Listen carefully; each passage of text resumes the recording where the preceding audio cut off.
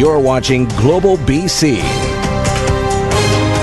This is Global News Hour at 6. Good evening and thanks for joining us. We'll get to those stories in a moment, but we begin with breaking details of a police incident that could severely impact your evening commute. The emergency situation has closed the Braid Street SkyTrain station. Our Jay Durant is live in the newsroom tonight with more. Jay, passengers experiencing some pretty long delays. That's right, Sophie. TransLink says it could be several hours before it's sorted out. Late this afternoon, there was a police incident at Braid Station. Now, while the public is not at risk, officers will be on scene for some time investigating. A bus bridge has been set up for both directions at Columbia, Sapperton, Braid, and Lougheed. We're told the Expo line to King George is still running normally. Soph. All right, we'll keep an eye on the situation and continue to update our viewers throughout the evening. In the meantime, more evidence tonight that Canada's anti-money laundering system has completely failed, and BC is paying a huge price. Details outlined in a recently obtained report reveal a deadly trade cycle involving Chinese gangs, drug trafficking, and money laundering that's ending up in BC casinos and high-priced real estate. John Hua explains how it works. It's been dubbed the Vancouver model. Fentanyl, real estate, and casinos. A triad used in a massive money laundering operation connected to the Chinese criminal syndicate of the same name. The BC problem other countries are using as an example of what to avoid. To put it bluntly, far too many officials and law enforcement for the most part have had their heads in the sand. Warnings that existed for years confirmed in a November 2017 report from Australia's anti-money laundering agency, now obtained by Global News. An international professor in Australia and international agencies apparently knew more about this than British Columbia's government. The problem begins in Guangdong province in southern China, home to 100 million people and known to investigators as the world's factory. Here, transnational crime groups churn out methamphetamine and the chemical precursors for fentanyl, which are transported around the world through criminally controlled shipping routes to West Coast drug dealing networks in Vancouver and Calgary. They don't care about what the consequences are for the people that are using it. It's all about how much money they're going to make and put in their coffers.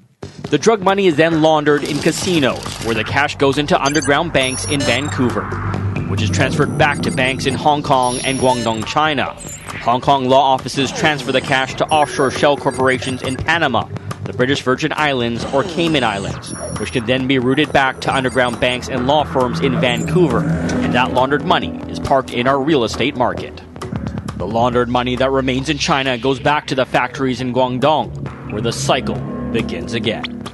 I can only speculate that the reason that stronger action wasn't taken previously was the idea that somehow the province was profiting. A startling statement linking the problem to cash made through BC casinos and real estate taxes. We pay in other ways. Thousands of lives lost in the opioid crisis, locals priced out of the housing market, and the dubious distinction of being a haven for dirty money. John Hua, Global News. Vancouver police are investigating a suspicious incident at a church that's left parishioners shaken. The VPD says around 7 p.m. on April 5th, while parishioners were holding prayers at the Vancouver Standard Holiness Church on East 22nd Avenue, someone locked them inside. Witnesses recall hearing a noise but thought nothing of it until they went to leave and couldn't open the door. They did manage to get out through a side door. We're looking at all possibilities right now, and that's the other thing. We're asking if there's anybody out there that may recognize this incident occurring at another church or another building in the area to please come forward. So we're looking at all possibilities. Police have not revealed how the door was secured. Anyone who may have seen something unusual or suspicious is asked to call the VPD. A decade after the disappearance of a Surrey man, an appeal today from the family of Kellen McElwee. The 25-year-old was last seen leaving a restaurant in Langley. Investigators believe he met with foul play, and Jennifer Palma explains why the family is coming forward today. He had the widest smile and the kindest heart. Living without their son for a decade has been unbearable for the parents of Kellen McElwee. The last 10 years have not been easy for our family. Kellen would now have been 35 years old. March 19th, 2008 at 8:30 p.m. was the last time McElwee was seen. He was leaving the Keg Steakhouse and Bar in Langley on 202 Street. He left in his car. The 2006 gray Honda Civic was found abandoned March 25th in the 5100 block of Halifax Street in Burnaby, a few blocks away from his condo.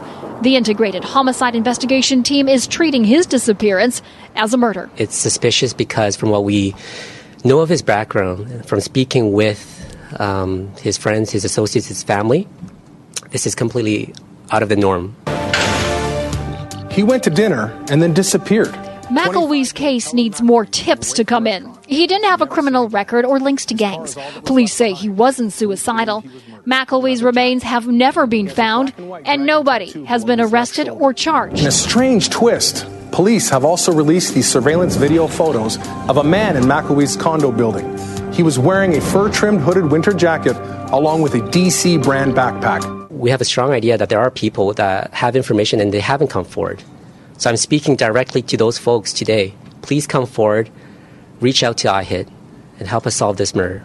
Perhaps over the years you have heard rumors or stories about what happened to Kellen. We would be eternally grateful if you are able to provide the police with any information. Jennifer Palma, Global News. Day 2 of a court hearing to determine whether accused killer Gabriel Klein is fit to stand trial for the 2016 stabbings of 2 Abbotsford High School students, one of them fatal. Our Romina Dea was in the courtroom when the arguments wrapped and has more on what happens next. On Friday morning, Madam Justice Holmes will rule on whether Gabriel Klein is fit to stand trial. Bombshell testimony from Klein's psychiatrist, who testified Klein had told him he killed an individual and seriously harmed another.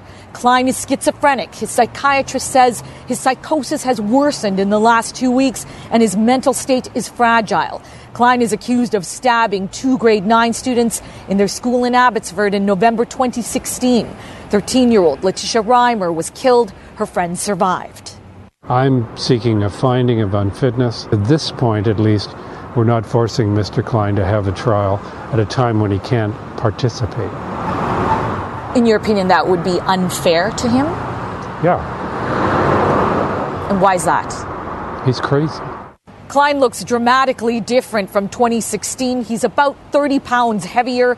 He was very slow in his movements. It's impossible to know whether he understands what's happening. Klein's in the middle of changing medications. There's a chance his mental state could improve.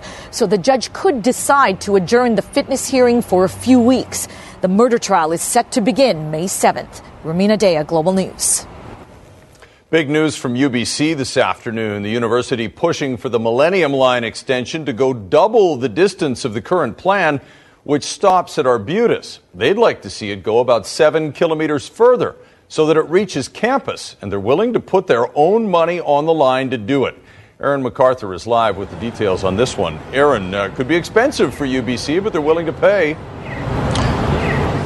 Yeah, UBC has a lot of money to put on the table if they so choose. Remember, they have an endowment fund pushing $2 billion and lots of real estate on campus that they could flip around to make some room and free up some capital if they wanted to. But again, none of that is on the table right yet. Let's look at what is on the table. The Millennium Line currently ends at VCC Clark, and it's already on the books to be extended out to Arbutus Street on the west side. It's committed to in the mayor's 10-year plan. It's federally, provincially, and municipally funded, expected to be completed by 2025 with a rapid bus system that would connect Arbutus Street to the campus. Now, UBC is proposing to extend that another 7 kilometers from Arbutus Street out to the campus, but that's all they're proposing at this point. It's just a study. How much money?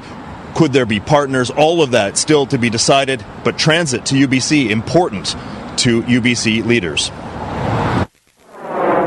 In this circumstance, if the line were to be extended out to UBC, we'd be looking, obviously, to make some kind of contribution to that regional share, that 20%, and we'd be looking to work with other regional partners. So potentially developers, other folks that might be interested out here. We've had some discussions with First Nations as well, and so all that remains to be determined and would all be part of the discussions going forward. Now, we talked to TransLink about this proposed Phase 2. They are focused primarily just getting the rapid transit to Arbutus Street done. There's a lot on the books across the region, and getting rapid transit at least through the Broadway corridor out to Arbutus is their number one priority. And one last note about cost. We did some back-of-the-napkin calculations. Another 7 kilometers of track, about $1 billion. Chris, Sophie? All right, big money. Thanks very much. Aaron MacArthur reporting for us tonight. Now, bartenders and pub servers in this province are about to get a raise. The change affects those making the alternate minimum wage, including liquor servers, resident caretakers, and live-in camp leaders, to name a few. Currently, they make $10.10 an hour. Come 2021, they'll be making a minimum of $15.20, bringing the industry in line with the rest of the province. Farm workers, who also fall under an alternate minimum wage, will be getting an increase of 11.5% on all existing rates starting in January. Well, BC's wine and craft beer industries are disappointed with a Supreme Court ruling today. That ruling upholds trade barriers restricting how much alcohol people are allowed to bring across provincial borders. Jill Bennett now on why critics of the decision are calling it a missed opportunity. BC has a lot of award-winning wine, but selling it to people in other Canadian provinces can be difficult. One of my clients, Painted Rock, they ship to Japan, but they can't legally ship to Ontario. Shay Colson represented 5 BC wineries in a challenge of interprovincial trade barriers. It started with a fine levied against New Brunswicker Gerard Como after he brought 14 cases of beer and some other booze home from Quebec. The case went all the way to the Supreme Court of Canada. The ruling, the status quo. Provinces can still restrict how much alcohol crosses provincial boundaries. It deals with the nature of what we are as a federation. Are we a national economic union, or are we a series of balkanized provinces that can impose trade barriers upon each other? The response from smaller wine and beer makers in BC, disappointment. This wine seller says the issue is provincial liquor board monopolies, something BC producers grapple with every day.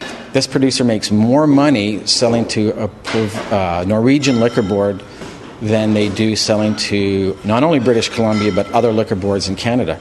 The ruling allows the continued provincial control of alcohol, but not if it's a barrier to trade, leaving Canada with different rules depending on the province. British Columbia, Manitoba, and Nova Scotia do allow their residents to order from other provinces and have it brought in without any impediments. But there's obviously 7 provinces that still have restrictions. Since when is a Canadian product imported if you live in Ontario or Quebec or New Brunswick? Lawyers involved in the case say even though the ruling came from the highest court, the fight isn't over, and likely all liquor laws in Canada need to be looked at. Jill Bennett, Global News. And that's not all. Keith Baldry joins us now with the broader picture of the Supreme Court ruling today and how it affects the politicking between Alberta and BC over the pipeline, Keith. Yeah, a lot of legal experts jumping on this ruling today, again, on its impact on this huge fight between BC and Alberta over the Kinder Morgan pipeline. Alberta, of course, has introduced a law, Bill 12, that will give it the power to turn off the taps or regulate the amount of oil going to BC or other provinces. David Eby, the BC Attorney General, jumping on this today, saying this ruling says that what Alberta is planning to do is unconstitutional again, because the ruling says a province can't punish another province or protect a specific industry in punishing that province in doing so. Caught up to David Eby in the hallway today. The court specifically noted that provinces are not allowed to impose tariffs or rules like tariffs to punish other provinces. That's exactly what we've been saying in response to Alberta's proposed legislation, that it is unconstitutional, that they are not allowed to use their oil resources to punish other provinces. The Supreme Court of Canada confirming that in their decision today. I talked to Premier Rachel Notley's staff today. They see this completely differently. They say it's apples and oranges. They still intend to go ahead with the bill. The Alberta legislature doesn't sit next week, but they expect the bill to pass when the House resumes sitting the week after next. All right. Thanks very much, Keith. But first, nearly 2 weeks after the tragic bus crash in Saskatchewan that killed 16 people, most of them members of the Humboldt Broncos hockey team, police have released some new information. The preliminary investigation has determined that the tractor-trailer unit was in the intersection at the time of the collision, And I can assure you that all of our efforts are dedicated to determining why. Police say they don't know whether the truck was stalled or had missed the stop sign entirely, but they've sent the engine control modules from both vehicles to California for further analysis. Police closed the intersection today so crash experts could collect more information. Investigators say they've taken more than 5,500 pictures and interviewed more than 50 people, including the truck driver and survivors. Now, the Humboldt tragedy has sparked calls for more traffic circles or roundabouts on northern highways. Proponents say that statistics show they reduce the number of fatal collisions by 90% and injuries by 80%. They're also less expensive than overpasses and traffic lights. Well, his family visited him in the hospital every day for more than 3 decades. Every new Victoria police chief made a pilgrimage to his bedside. And today, Constable Ian Jordan was laid to rest after more than 30 years in a coma from being injured in the line of duty. Kylie Stanton reports. Different uniforms worn by hundreds who serve, today marching together as one. We're a family. It's tight-knit, and you never leave somebody behind and you forget about them, regardless of how much passage of time there has been. For Constable Ian Jordan, it's been more than 3 decades since that fateful call. He was responding to a possible break-and-enter downtown in the early hours of the morning. As police rushed to the scene, his vehicle crashed into another cruiser. Jordan had been in an unresponsive state ever since. He passed away last week. Now, draped in a Canadian flag, his casket is carried into the departmental funeral, where he can finally be laid to rest. Ian was the kind of man that I was very proud to serve with. Many here didn't have that chance. Only one officer currently on the force worked alongside Jordan. But that didn't stop members from paying frequent visits to his bedside, no matter how many years or decades had passed. We cared. And we never let Ian forget that he was one of us. For that, his family is grateful. Wife Hillary and son Mark, who was only 16 months old at the time of the incident. Now a benchmark of the years that have passed, he's only looking to the future.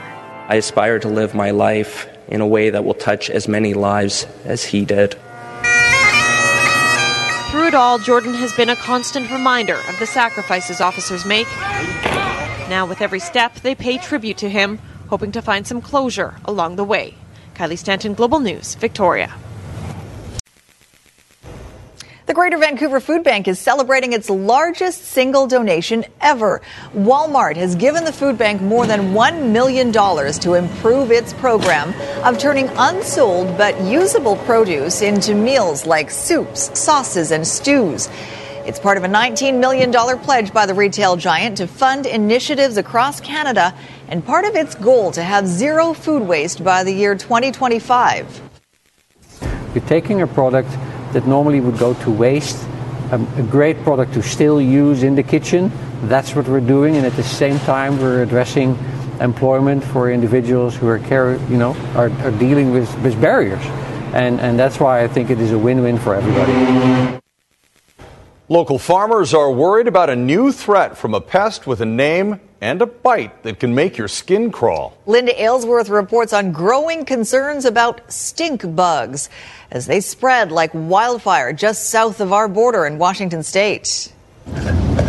There are hundreds of kinds of stink bugs in the world, but only one that we care about right now in BC. It's called the brown marmorated stink bug, or BMSB. They're one of the insects that Tracy Hippolyzer studies at the Provincial Agriculture Centre in Abbotsford, a species that comes by its name honestly. They all have a really sort of a pungent, stinky cheese, old socks kind of smell.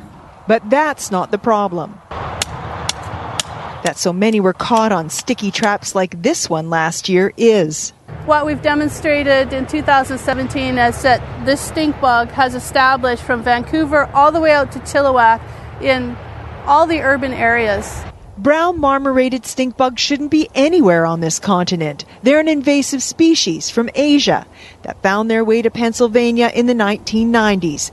In time, they worked their way over to our neighbors in Washington state. The spread has been relatively slow, but it seems to have accelerated in the last 5 years. Now they're not just in the Lower Mainland, but the Okanagan as well. The major concerns are if it gets into the crops, what kind of crops it's going to damage, how do we predict that? Could it damage field vegetables, grapes, berries? Stink bugs don't actually kill plants, but they do damage the fruits and vegetables they produce. The solution? Both sides of the border are working on it. One of the great methods that we're looking at is a natural biocontrol agent that's coming from Asia. And that is a parasitic wasp which attacks the egg masses of the stink bugs. In the meantime, you can help by reporting sightings to the Ministry of Agriculture. Just Google BMSB in BC. Linda Aylesworth, Global News. The role of BC's Lieutenant Governor is almost always simply ceremonial. But Judith Guichon, who is wrapping up more than 5 years in the job, found herself playing a key role in the nitty-gritty world of election politics. Global's Richard Zussman talked to Guichon today. He joins us now from Victoria with highlights of that interview. Richard, how did it go? Yeah, Sophie, it was 10 months ago when everyone in the province had their eyes on these steps right here at Government House in Victoria. First, it was for the arrival of Christy Clark, who resigned and asked Judith Guichon, the Lieutenant Governor, for another election. Guichon turned her down and called John Horgan to come here. He walked up those steps and became the next Premier of British Columbia. Today, Guichon spoke publicly for the first time about that night. And what she said is leading up to it, she got a lot of guidance from people, advice. Some of it she sought, some of it she just received. But ultimately now she believes that she made the right decision that night. It's the role that's been there all along. And yes, it was exercised this year. I believe if we look at what's going on right now, the House is surviving, we're going on, we've had no interruption, and the legislators are doing what they're supposed to do, working away and governing. Obviously it wasn't easy, but we had lots of good advice. Just trying to think of what would be best for the province. And what surprised me the most from the interview was she said that she served more than 1,900 days as Lieutenant Governor, and the night at Government House was no different than all those other days. What stands out most for her about her time as the vice-regal representative for the province was her work with students and young people and people in British Columbia, and she's now excited to head back to her ranch in the Nicola Valley with a stack of books and sitting in a rocking chair. It sounds idyllic. Thank you so much, Richard. Yeah, thanks, Sophie.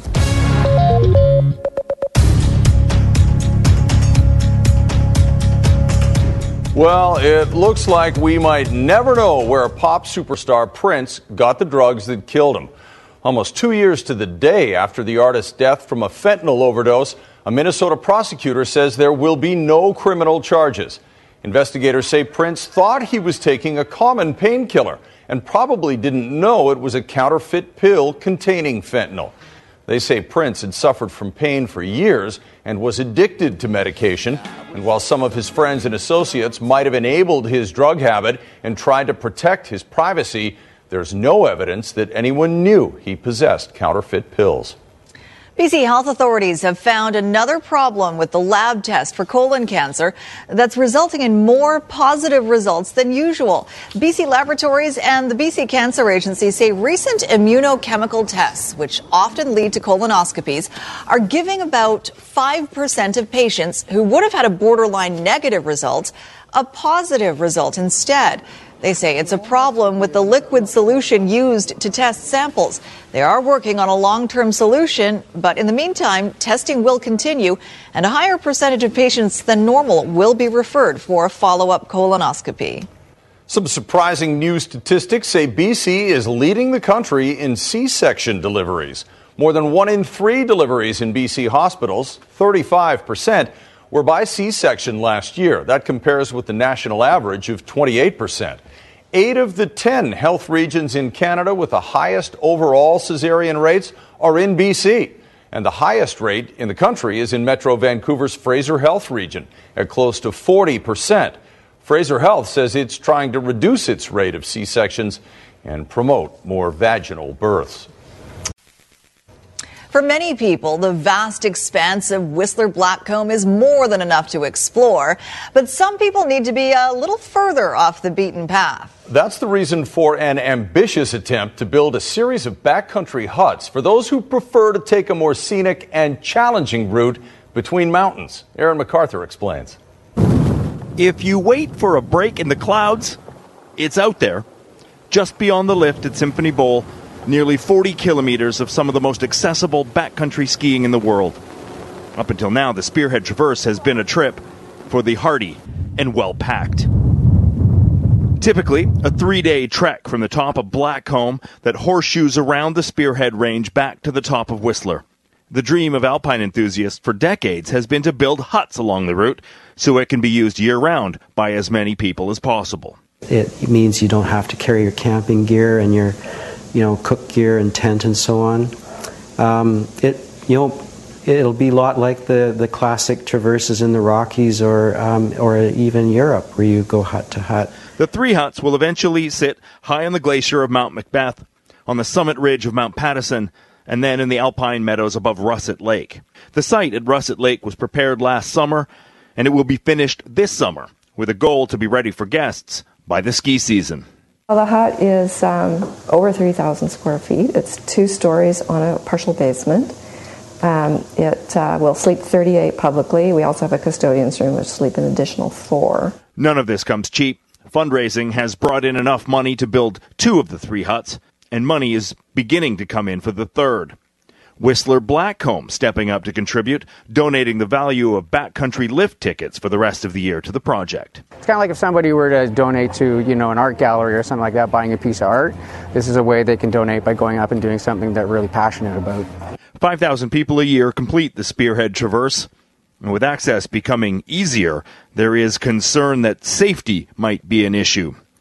Volunteers working with search and rescue experts to compose a rigorous plan that will allow more people to enjoy a world-class experience. Aaron MacArthur, Global News. And from there to New York City, riders at a New York subway station get a reminder of one of the neighborhood's most famous residents right after the weather forecast. All right, Christy Gordon, we thought because it's such a lovely day, why not put you outside and blue sky all around you? That's right. I'm totally okay with that. It's been a tough spring, but today was the start of a bit of a turnaround. Now, we do still have rain in the forecast, but wait till you see this long-range forecast. It is a spectacular evening out here, but we have that rain on the way. When we look at the futurecast, you'll see it will push in a chance of showers overnight, but mainly the bulk of it will push in tomorrow afternoon, and overnight you'll see that as well. We could see a good 20 to 40 millimeters of rain all along the coast. In the Vancouver region, bulk of it will be along the North Shore, but significant amounts for sure. Further inland, just showers for you. The bulk of your rainfall, if you're in the southern interior, will actually happen on Saturday. Meanwhile, we'll start to see a change for the coastal region. So there's your forecast for tomorrow. Periods of rain along the coast, mainly dry inland. You'll see the rain Friday night and Saturday.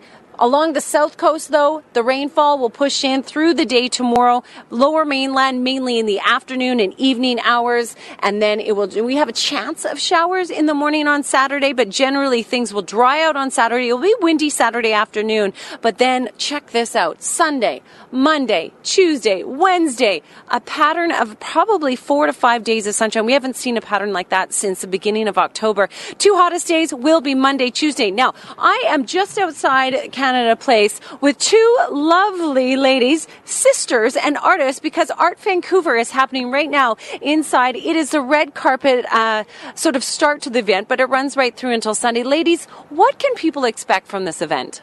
Basically, Art Vancouver is an international art fair at the Vancouver Convention Centre. So there's galleries and artists from all over, international, local, a range of art as well. There's fine art, paintings, different range of paintings. Sculptures. Basically, art lovers, art collectors come down to the Convention Centre this weekend for Art Vancouver. I didn't introduce you. I'm so sorry. Your name's Tasha Teal and Skyla Wayrainen. Now, they are sisters, models as well, obviously gorgeous. Now, I did notice that a lot of the artists are inside, in front of their artwork, so you can really get to know the art and the artist. So for that point, we also have the opening night in international, or an artist runway, so you can put a face to the artwork so you can see who the artist is. Otherwise, you just see what their work is. And who should come to this? Families, friends, art collectors, designers, art lovers, basically anyone who loves art. Too. There's lots going on, all kinds of art. Well, it was amazing. I had to walk through and sculptures and carvings as well. So come on down here. Starts tonight, runs right through until Sunday. You can get tickets online, $15, I think, are the 15 online, 20 at the door, www.artvancouver.net. Thank you, ladies. Enjoy the evening and the red carpet. We will. Enjoy the sunshine. Yeah. And the sunshine, exactly. All right, you guys, a great weekend in store for us. Back to you. All right. Thanks, Christy. All right, well, we're celebrating a life of someone who knows how to blend art and music, the life of music legend being celebrated in a New York subway station. David Bowie is featured in a current exhibit at the Brooklyn Museum. And Spotify has extended the tribute into the Broadway Lafayette subway station.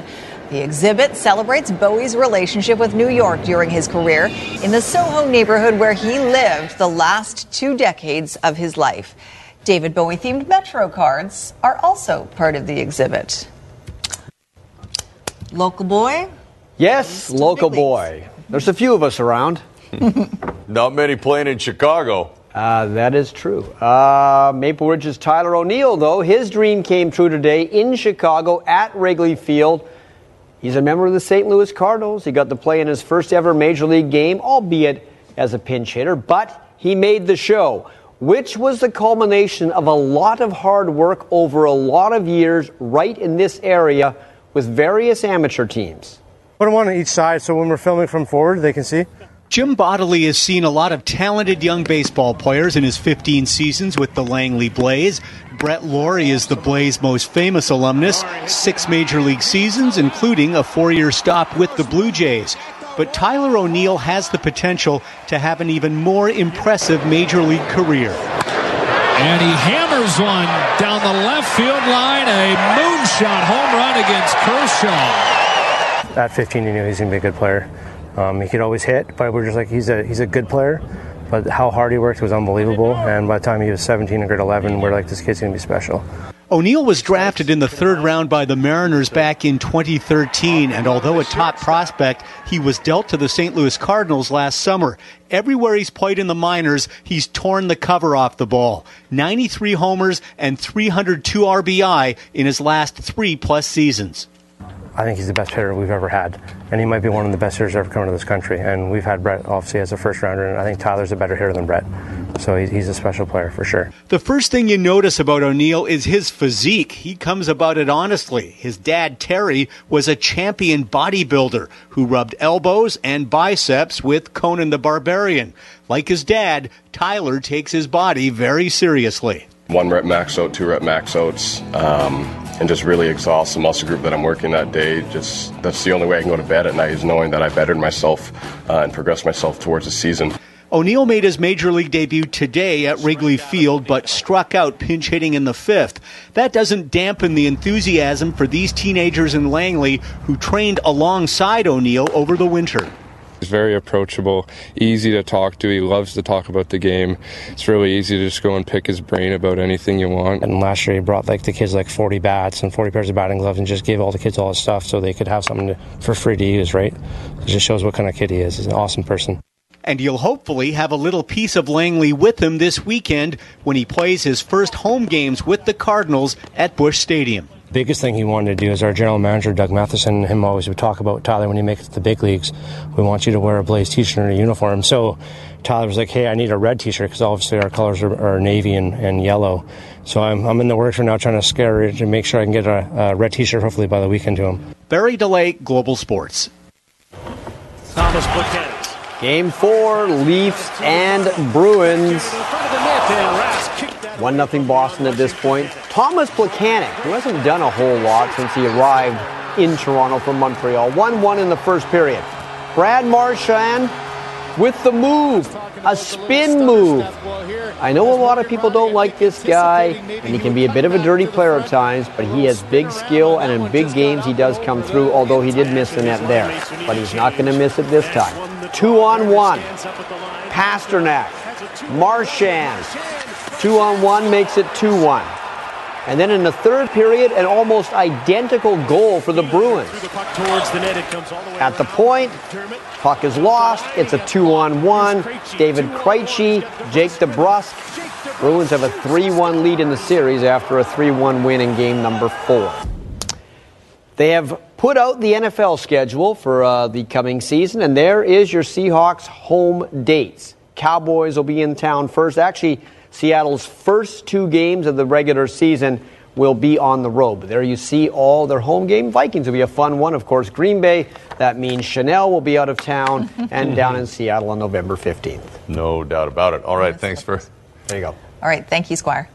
Squire will take us to a music store where vinyl never goes out of style right after a break. But first, here's Kasia Paderka with 5 things to do this weekend. Kasia? We'll bring your appetite and appreciation for culture, dance, and entertainment. The Vancouver Greek Food Festival is back, and I'll have you loving all things traditionally Greek. Now, let's head to the Victoria Spring Expo, Victoria's largest building, renovation, and decor event. Expect the newest and best products and services for your home or garden. 3 arenas, 3 days, and it's free. It's a great time to appreciate art in Vancouver. In fact, it's known as a first-class international art fair, and it's on at the Vancouver Convention Centre. Art Vancouver brings some of the finest artwork from the country and around the globe. Think fine art, fine company, and great beer. A night of slam and craft beer has it all. Slam poetry, Port Moody brews, and pizza, all in support of the Port Moody Arts Centre. Thousands will be running off the calories the following day. It's the 34th annual Vancouver Sun Run. Head out and cheer on some of the many who have been training for Canada's largest 10K race. For more on this, head to globalnews.ca/5things. This program is brought to you by BCAA. Get a BCAA membership and save with our many partners, plus get the best roadside assistance. Coming up on ET Canada, new royal wedding details and new music news from Sarah McLachlan, plus our very intimate interview with Tanya Thicke 1 year after the passing of her husband, Alan Thicke. It's coming up at 7 right after the news hour. But for now, it's back to you, Chris and Sophie. Thank you very much, Cheryl. We're about to drop the needle on something really cool in music. Drop the needle, Maestro Fresh West. I know. Nice. Put the needle on the record. All right. Okay. So various local record stores, I don't know all of them, will participate this Saturday in Record Store Day. We went to our friends at Neptune to talk about this. It's been around a while. Who doesn't love vinyl? And if you don't love vinyl, you should start loving it again. And here's the reason why. For the audiophile and record store owner, this Saturday is the best day of the year. It is, better than Black Friday. It's better than Christmas. It's better than all of them put together. Iggy and the Stooges. Wow. Officially started in 2007, Record Store Day is when unique vinyl is released. Unique because of new or alternate tracks. Oh, look at this one. Or records that aren't the traditional black color. Cheech and Chong's Up in Smoke limited edition. By the way, if you melt that one down, nothing's going to happen. Sales of vinyl have gone up steadily this century as a younger generation discovers that the ancients from the 20th century were actually onto something. Absolutely, every year it's better and better. But not just a little bit, like a lot. Really? Yeah, it's like... And it's young people. It's not just It's everybody, but yeah, mostly younger. A record revival means there's a turntable revival as well, especially refurbished ones. Which era was the best turntables? 60s, 70s, 80s? Which were the best ones? I would say in the 70s. Mm-hmm. Yeah, those really will make. But I mean, almost like young people think this is kind of cool. Yeah. There's something, I don't know if it's kitschy or what it is, but there's something. It's partly that. A lot of people just come to realize that, it does sound better. Our ear is analog. Can hear analog. We cannot hear digital. So that's why a record is much better than anything else. Any other digital sounding stereo. Soundgarden. And that's why, to the true vinyl believer, Record Day is sacred. Oh, yeah, totally. It's like I know lots of customers that can't wait. They just can't wait for it. And I'm glad they keep it to one day a year to make it a special event that it is.